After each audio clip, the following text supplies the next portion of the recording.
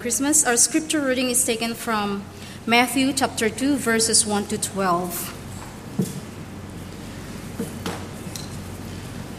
After Jesus was born in Bethlehem in Judea, during the time of King Herod, Magi from the east came to Jerusalem and asked, "Where is the one who has been born King of the Jews?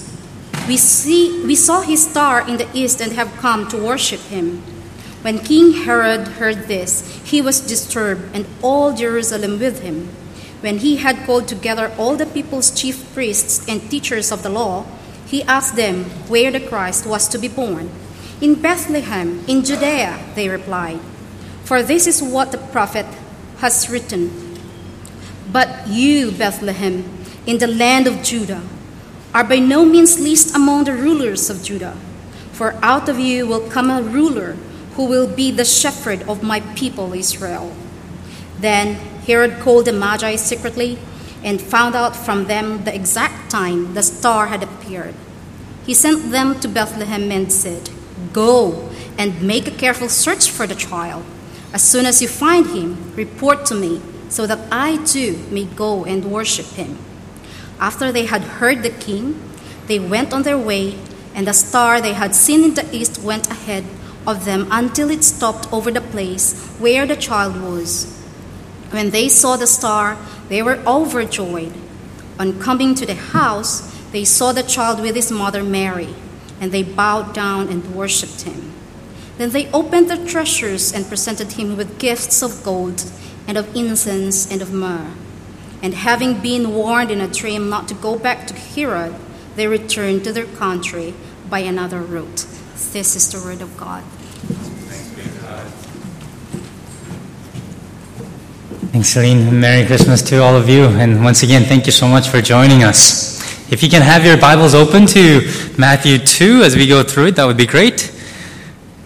But could I pray for us that God will speak to us? Lord, we give you great praise and thanks that your word is living and active. We thank you that you've sent your Son, Jesus, to be the flesh who lived among us. And we pray now that these words that are recorded in the scripture will become to us living words, spoken words to us, that it might change our lives. In Jesus' name we pray. Amen. These Magi came from afar, probably as far as Babylon, 800 kilometers away from Jerusalem. And they came to Jerusalem and they asked Herod, "Where is the one who has been born the King of the Jews? We saw the star, we saw his star, it rose, and we've come to worship him." What they are saying, of course, is that they're lost.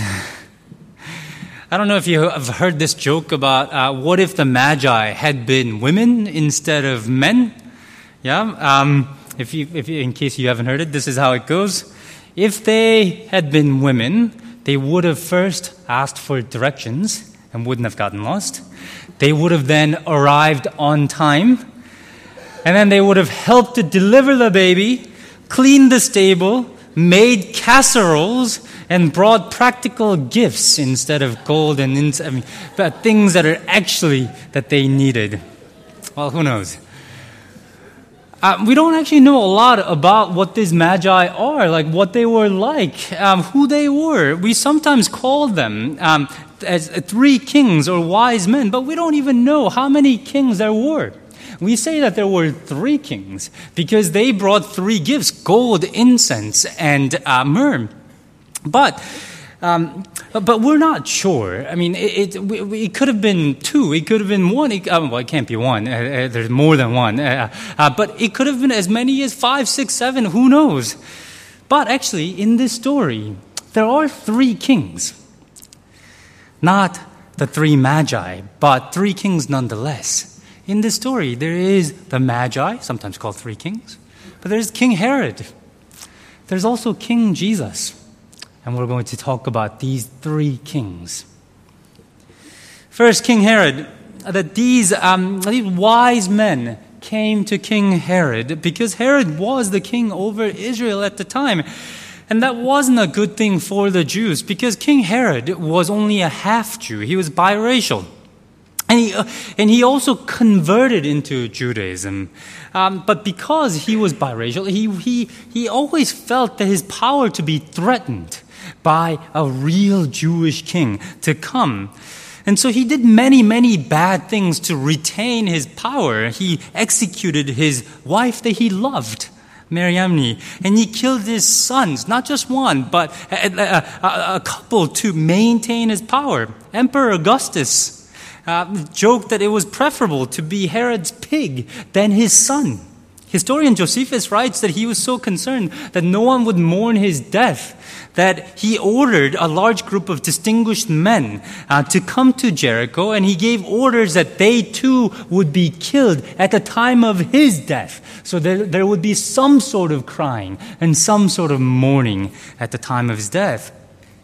And as you know, in Matthew 2, he orders killing of babies in Bethlehem, all babies under the age of 2. Given the size of that town, it was probably maybe 20 to 30 babies. It wasn't a huge town, but he massacres these babies. He did whatever to maintain his power. You see, there were perks to his power. He wanted his power for many different reasons. He was known for his huge palace in Jerusalem, and he built a palace in Judea as well. The recently discovered Herodium, the winter palace, is known for its extravagance. It has a racetrack, it has service quarters, it actually has a swimming pool twice the size of Olympic swimming pool.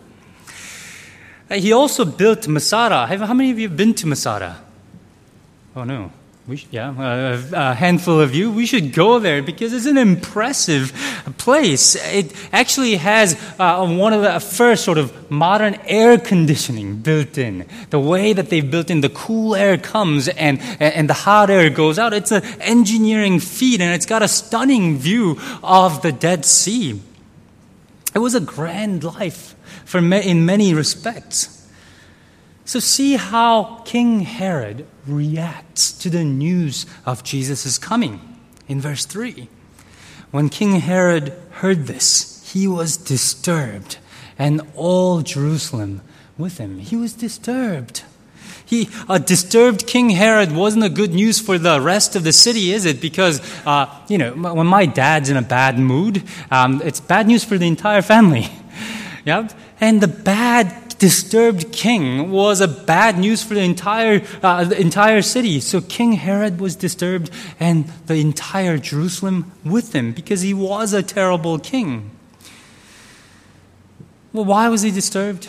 He was disturbed because he was the king. He was the king over Israel. In Israel, no one could tell him what to do. He lived his life the way that he wanted. He was the king not only over Israel, but over his life. He did whatever he wanted. He lived by his own rules. But now, he hears that the King of the Jews, the promised Messiah, has been born. He knows what he's up against, right? Because he calls the teachers of the law and asks where the Messiah is the Christ, the promised king. God's king is going to be born. He knows what this is about. He knows that the true king is going to come. Messiah means the Savior, God's promised king. And he knows that if this king truly is here, that he cannot be king over his own life. He cannot be king over Israel. So he's disturbed.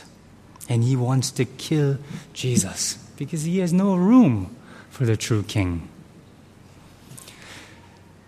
You know what? I hope this in some ways resonates with you, because it's not just this isn't a story about a historical figure, because this is in all of us, isn't there? Even if you're a Christian, you know that there is a King Herod in you. Because each day we struggle, don't we, to go, should I obey Christ? Should I live his way? Should I live my way? Should I obey King Jesus or this little voice that's in me? We want to be king over our lives. And if you're not yet a Christian, I'm sure that there's a King Herod in you as well. Many of you think that you are truly open to Christianity, but one of the reasons why you might not have come to Christ yet, you might not have given over your life to Christ yet, is because you don't want to give up your own life. You don't want to give up the way that you are living right now. Because you know that if Jesus is truly the King, you have to change the way that you live. Thomas Nagel is a philosopher who for a long time taught philosophy at New York University. He wrote a book called Last Word in which he makes this astonishing confession about his life. I am talking about the fear of religion itself. I'm speaking from experience, being strongly subject to this fear myself. I want atheism to be true. And I'm made uneasy by the fact that some of the most intelligent and well-informed people I know are religious believers. It isn't just that I don't believe in God, and naturally I hope that my belief is right. I hope there is no God. I don't want there to be God. I don't want the universe to be like that. My guess is that this cosmic authority problem is not rare. Did you hear what he said? I hope there is no God. He doesn't want there to be God because he doesn't want someone else to dictate how he lives. His honesty is refreshing. But maybe we ought to listen to that and examine our lives. What is the reason we don't want to make space for King Jesus? Is it really lack of evidence? Is it really lack of whatever? Is it that you don't want to make space for the King who has come? Is it a cosmic authority problem? There is King Herod, but there is another kind of king here, isn't there? The Magi. We see people quite different here in these three kings, or the Magi who have come. Well, these Magi weren't really kings. They've been interpreted as kings because of verses like Isaiah 63. The nations will come to your light and kings to the brightness of your dawn. So when these nations, when these people have come from afar to come, it's been interpreted as kings sometimes. But the term Magi referred probably to the priestly caste of a Persian religion called Zoroastrianism. And as part of their religion, they studied the stars, and they had developed an international reputation for astrology. But these people, from the comforts of their homes, from whatever they were worshiping before, when they saw the star, they set off on a long journey. They went 800 kilometers, and think about what they must have gone through. They went through deserts. They went through storms. They went through hunger. They went through danger of being a foreigner. And wild animals. At the end, they met Herod, who was a treacherous king. They went and set off because they knew, actually, even as they worshiped their own religion, when they saw this star, that there was something more, that they should go and find out what this thing was. And take a look at what they see, what they find at the end of their journey in verse 2. We saw his star in the east, and I've come to worship him. They left in search of someone to worship, to bow down. And people are worshiping all over the world, worshiping whatever. There is an instinct in us to worship. Because there is instinct in us to find something that's greater than ourselves. There is instinct in us to find God in all of us. It's in our human nature, and that's what's behind, I think, the celebrity culture. We don't want our celebrities to be just like us. We want to idolize them. We want them to be different from us. This is why people say you don't want to meet your own heroes, because when you do, you'll be disappointed. Right? But there is an instinct in us to blow them up, lionize them, and idolize them. And it's not just the people that we worship. We've been worshiping mountains, rivers, ancestors for ages. It's because there is an instinct in all of us to worship.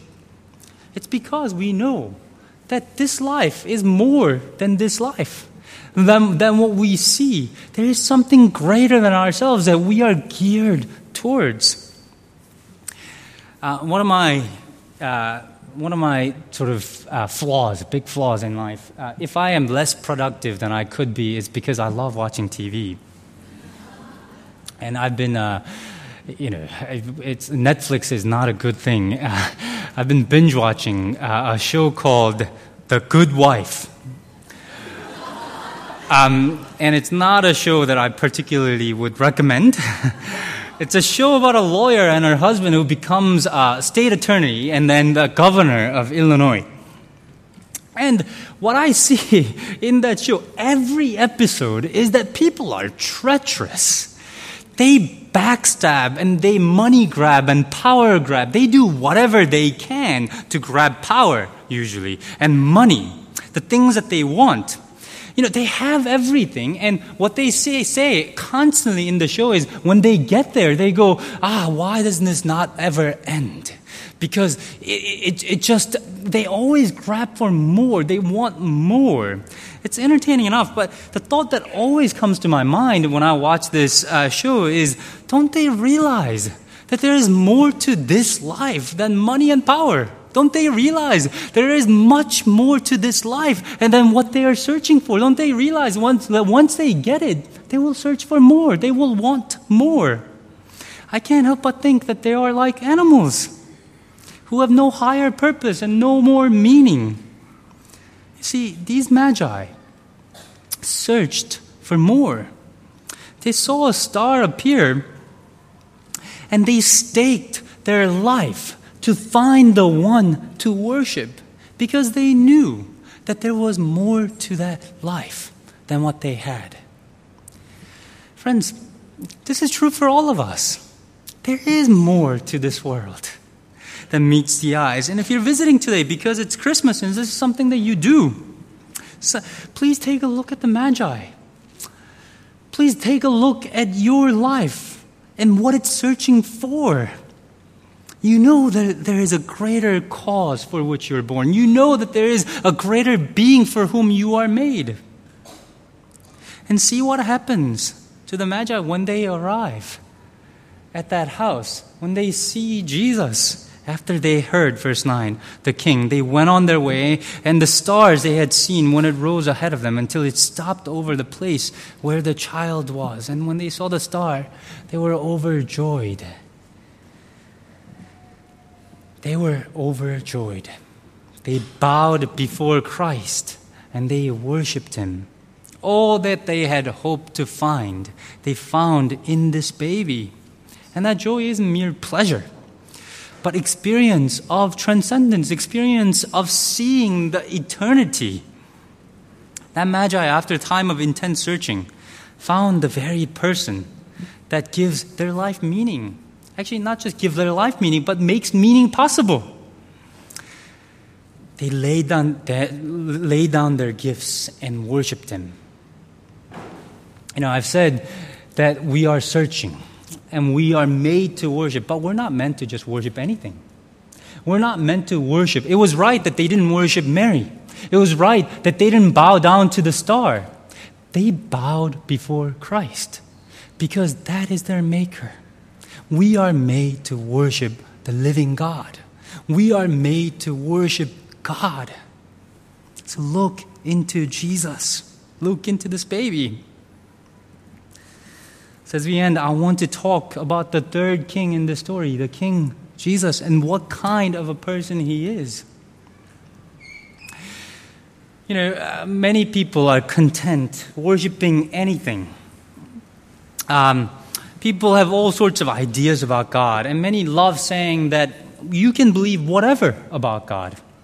Partly this is because I think religion has caused so much sorrow in this world, so much violence and wars.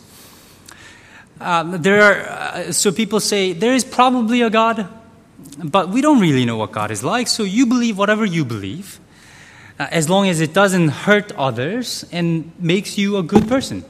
That seems to be the attitude of many, many people. I went to Ubud, Bali recently, 4 weeks ago.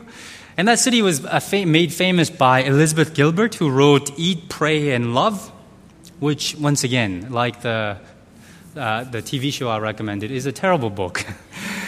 But she writes in that book, I have good idea for if you meet a person from different religion, if he wants to make an argument about God, my idea is you listen to everything this man says about God, never argue about God with him. The best thing to say is, I agree with you. Then you go home and pray what you want. That's what she's saying. She's saying, it doesn't matter. It doesn't matter what they say about God. It doesn't really matter what you believe about God. Just go home and pray what you believe. Pray to a God that you believe in. So people reject God who punishes sin, does not tolerate idolatry, destroys evildoers. And they often do this by justifying their idolatry. It's not bad living for whatever. Redefining sin. I don't agree with the Bible on this and this. Just throwing out the whole idea of God. I don't believe in God at all. But if there is a God and He has revealed Himself, isn't it important to find out who He is and what He has said about Himself? And this is what I want to say in this Christmas season. God has made Himself knowable. God revealed Himself. God revealed Himself through prophets of old, right? But most definitively, 2,000 years ago, He came. He became flesh. He became this baby. He lived and He showed us how to live, and He taught. He taught us what we are to be like, what God is to be like. Word became flesh and He became noble. And that's what Christmas means. That actually there is no more mystery about who God is, because God has made Himself knowable in Christ Jesus. If you want to know who God is, we are directed to history, to the events of the past. You see, Jesus is rooted, His teaching is rooted in history. It's not a result of mystical experience. It's not a best of human philosophy and thoughts. There is evidence to who Jesus is and what He taught. He became a person. And this is what the Magi had seen. This is what the early believers testified, that they have seen Him, that they have touched Him, and they want to tell you about God who became a man. This is also great news because that God became a person, because it means that God truly is a wonderful counselor, a God who knows what we are going through. He's not behind the gates of His palace. He became one of us, and so He can sympathize with us.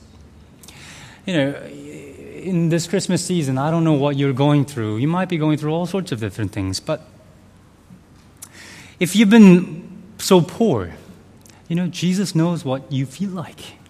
If you've been hungry, Jesus has been hungry as well. If you've ever been sick, Jesus knows what that feels like. If you've ever been at the death's door, Jesus knows, because He became a human being and He was at the death's door. He died.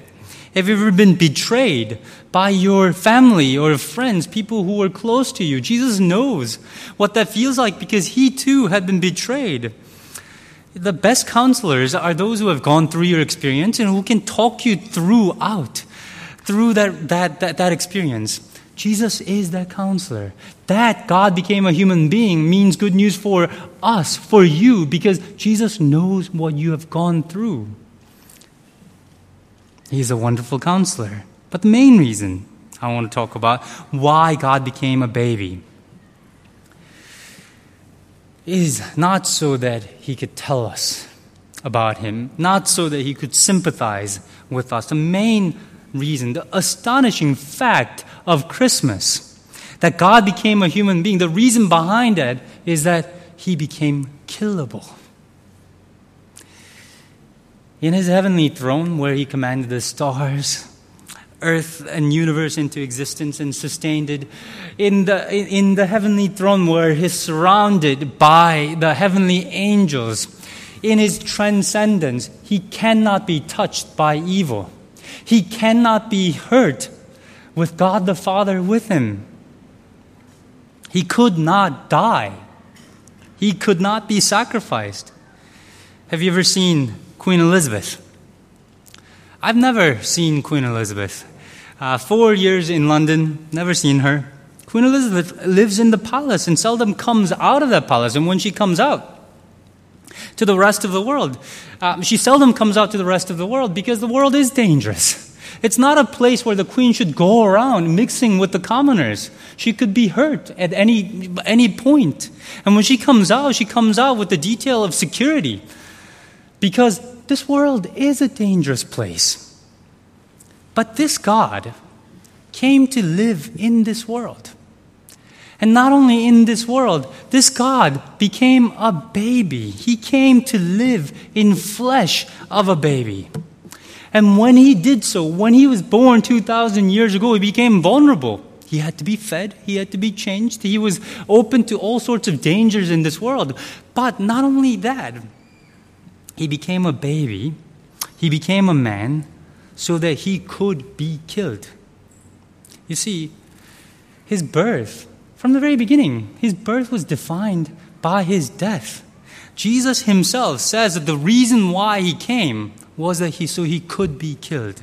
He says that he came to serve and give his life as a ransom for many.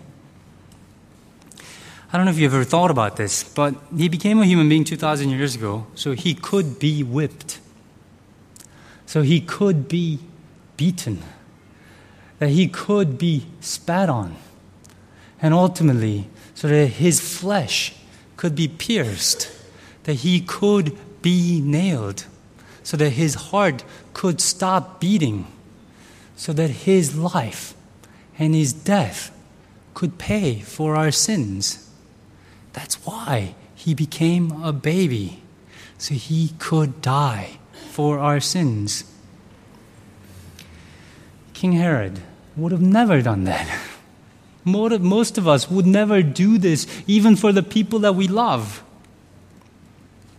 So, would you think about what kind of a king we have in Jesus? If you're King Herod tonight, satisfied with what you have and what your life is, make room for this king. He's a good king. And as you come to him, your life will change for the better. He came to serve you. He came to save you. He came to die for you. And if you're like the Magi, the one who are searching, this is great news for you because God became knowable. God became searchable. Don't think about the philosophy but think about history. This babe who was born 2,000 years ago is your God, is the one whom your heart has been restless for.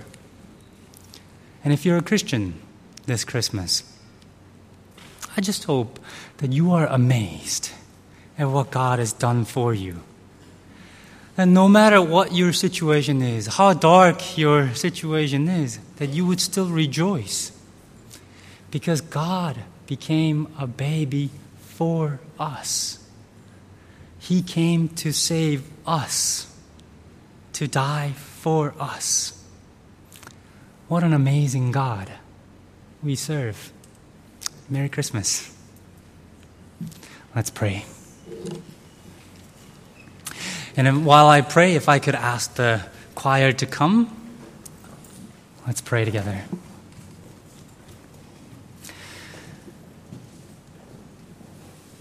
Lord God, we thank you so much for the amazing gift of Christmas, that you left your home. You've sent your Son, Jesus, to live amongst us.